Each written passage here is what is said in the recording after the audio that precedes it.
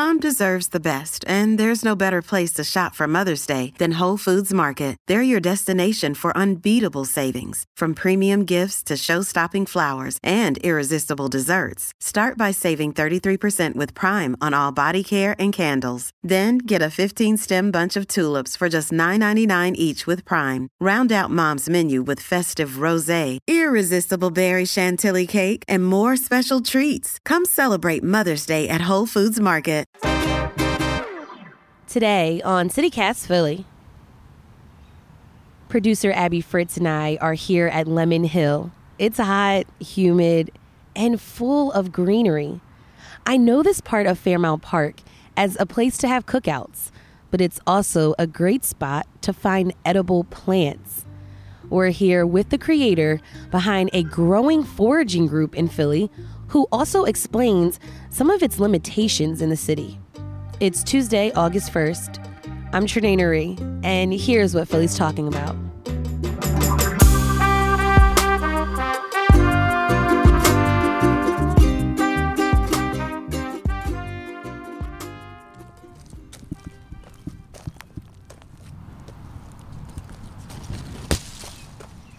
Lynn Landis, you're the creator of Wild Foodies of Philly, a group that educates people on the edible plants we can find in the city. Lynn, you have been a forager for quite some time now, the last decade. Can you just explain to me, what does it mean to be a forager? Like, what is foraging? Foraging is looking for wild plants that you can eat, for food, yes, and for fiber and for medicine and other things as well. We mainly talk about food, but there's all kinds of things that these wild plants can do. Okay, Lynn, so tell me about the tours that you all take with Wild Foodies. Where's the best spots, the best places in the city to find these edible plants? Well, we're really at the best spot, which is Lemon Hill. Often I start my tours outside of the Cosmic Cafe. We cross the street, go up the steps, go along the ridge, into the woods, and then come up in front of Lemon Hill. And all along the way, you see all kinds of wild edibles. But there are other places as well. Any park in the city will have several wild edible plants. But I have to say that the institution that's done a lot for foraging is Aubrey Arboretum. And they've been very supportive. They teach classes on this. And, we go there a couple times a year to forage, do educational tours and in their area. Pennypack Park is great. Just Wissahickon, we just did that last weekend. And we do the tours in the good weather. So basically, most of them are between, end of April and beginning of November when the weather's nice. So Lynn, you could be a beginner, you don't have to be an expert to forage in your group, right? Well, yes. And we do encourage people if they just want to use, we have a meetup where we have over 6,600 members. And we encourage people if they want to use the meetup just to get together and do a collaborative tour. What we say is the best way to get started is get an app that identifies plants. And then so you take your picture, you get your ID, then you go over to PFAF, and that's Plants for a Future, pfaf.org, and that will give you the plant uses. They're like the gold standard for plant uses. It's a UK-based organization with a global reach in terms of inventorying wild plants and their uses. So, Lynn, on our walk up to the top of Lemon Hill, I didn't realize there's such a large diversity of plants. Let's go over some of these plants. You mentioned a plantain. I'm thinking from the banana family. Right. But that's not quite what I saw. No, the Latin is called plantago. No, I try to stay away from Latin. Yeah. And I try to use common names, so the plantain can be very confusing. But it is what you would consider your most common yardweed. That is really the world's number one medicinal herb. People have no idea how important, versatile, and abundant that plant is, that we should know that plant inside and out. And particularly it's antibacterial, astringent. If you have any kind of wound, outside or inside, it dries and draws out the infection. And I have a bunch of scientific studies on that plant profile page on plantains. So this isn't just folklore. These are scientific studies. Even for radiation poisoning, there's a study that it helps remediate that. That said, you want to go slow with it. You want to go very carefully with it. And it doesn't handle everything. There are some skin conditions that need another approach, but it helps so many other things. It should be the number one first aid herb that people go to. Now, can you tell me more about that orange berry that we saw? Yes, the paper mulberry. Yes. Now, that is a very aggressive non-native. And it was hidden in a bunch of leaves. Yes. And you also described the branches kind of looking like a giraffe. Well, the trunk of the tree, when it's young, it looks like a giraffe's neck. It's modeled like that, the darks and lights. Spotty. Yes. But paper mulberry is related to the fig. The fruit is round the size of a ping pong ball, and it's as if you took a little lemon or orange and turned it inside out. Those juicy segments are on the outside with a soft seed in the middle with a little black seed at the top of each juicy segment. And the segments are like a hot orange red. So the whole, it almost looks like a Christmas decoration. And people look at it, as I did when I first saw it, and thought, oh, that couldn't possibly be edible. And yet it is. And it's very sweet and delicious and juicy. So you can take it and just squeeze the juice out of it into a container, or you can put it in a container of water to preserve it a bit more, or you can eat it on the spot, which is mostly what people do. It comes into fruit, well, it's coming into fruit now, which is a little early, but it really does its main fruiting. It's supposed to fruit in October. So you'll get some fruit from now until October off of that tree. And it's called paper mulberry because you can use the bark for fiber and fabric and things like that.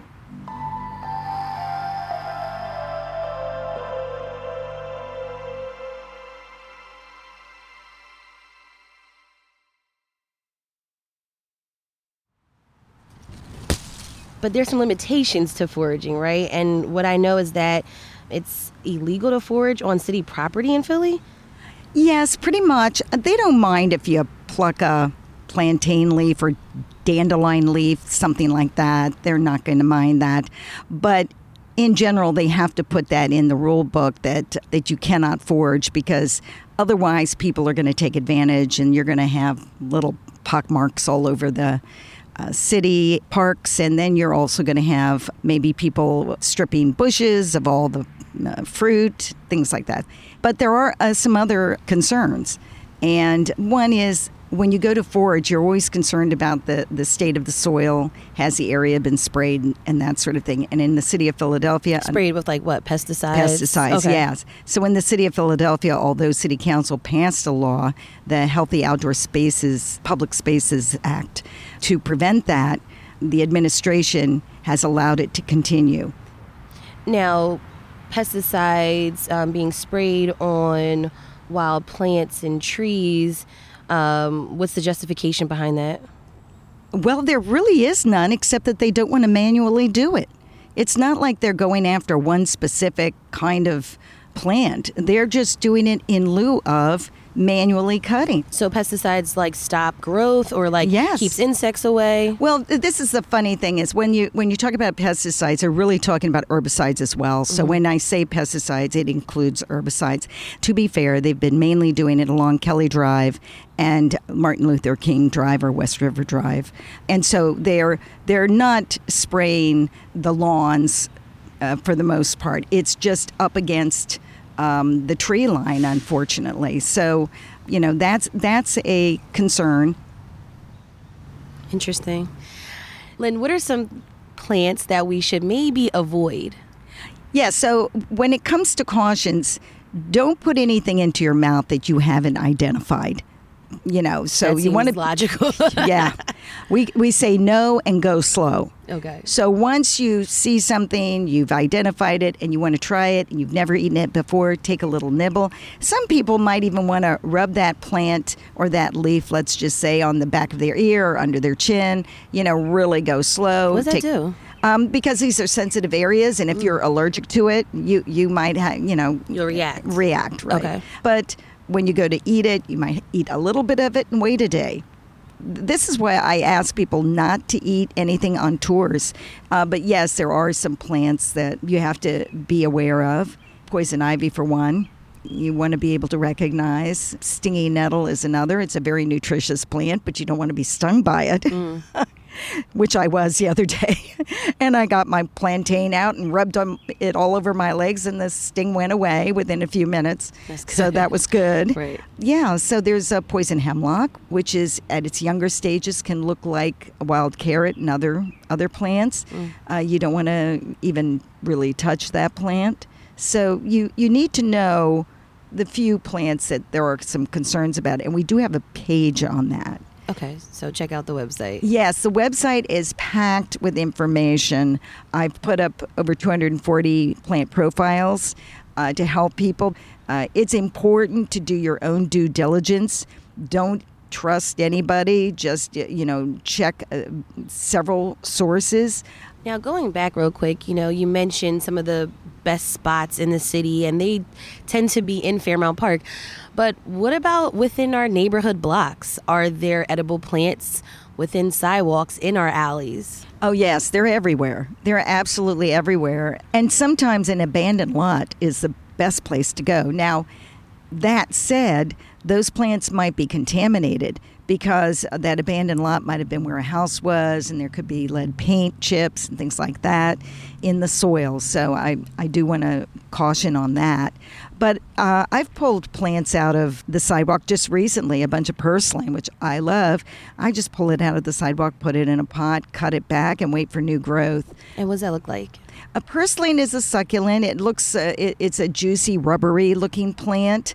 It's high in omega-3 fatty acids, which it makes it very unusual. It's very popular in the Mediterranean area, and has in nature has little yellow flowers, but it gives a crunchiness to a salad. So if you want to have a salad, purslane, wild violet, Asiatic dayflower, there's all kinds of plants you can add to a salad. Wood sorrel is a popular thing. Also, the wild strawberries you see in the lawn that are growing, right. In like little vine, red, the teeny little red, berries. that don't taste like much, but they give a crunchy texture to the salad, which is what you're going for. So, all kinds of things, and we do have a page on that called Menu Ideas. How special is Philly when it comes to foraging? Well, it's great, and what makes it special is because we have Bartram's Garden. John Bartram, he was appointed by the King George, and he had a really big interest in not only collecting plants, but these plants went both ways. Some plants in the U.S. or in America or in the colonies went to other countries, and we received plants in return. So people talk about Lemon Hill. Lemon Hill has lemon bushes on it from Asia, and those came during the colonial times. So this area, because of it's so old, the city's so old, and many people took a really active interest in plants from day one. You've got plants from all over the world here, and that is what you'll find in a lot of cities. But you can go to you can go out to the suburbs and you really will not see all of this. That was Lynn Landis, forager and creator of Wild Foodies of Philly. Thank you so much for showing us all of these cool plants today on CityCast Philly. You're very welcome. To learn more about Wild Foodies of Philly, check out their website. We'll have a link in our show notes. And here's what else Philly's talking about. Dunkin' is set to give out free coffee and breakfast wraps to anyone who donates blood this month. Philly Voice reports the Coffee and Donuts Company is giving out vouchers to the first 25,000 people who donate blood. head over to the Red Cross Donation Center at 700 Spring Garden Street today. This promotion runs through September. And the Philadelphia Eagles are bringing back their iconic Kelly green jerseys, a color the team hasn't worn since the 90s. The Birds will sport their new alternative uniforms for games on October 22nd and November 26th. On Monday, the Philadelphia Inquirer reported that fans lined up early outside the link to buy new Kelly green gear. Go Birds! You can check out the Hey Philly newsletter for more Philly news. That's all for today here on CityCast Philly. If you enjoyed this episode about foraging in the city, tell a friend, rate the show, leave us a review, and hit that subscribe button. Be sure to sign up for our morning newsletter too. It's called Hey Philly. We'll be back tomorrow morning with more news from around the city. Bye.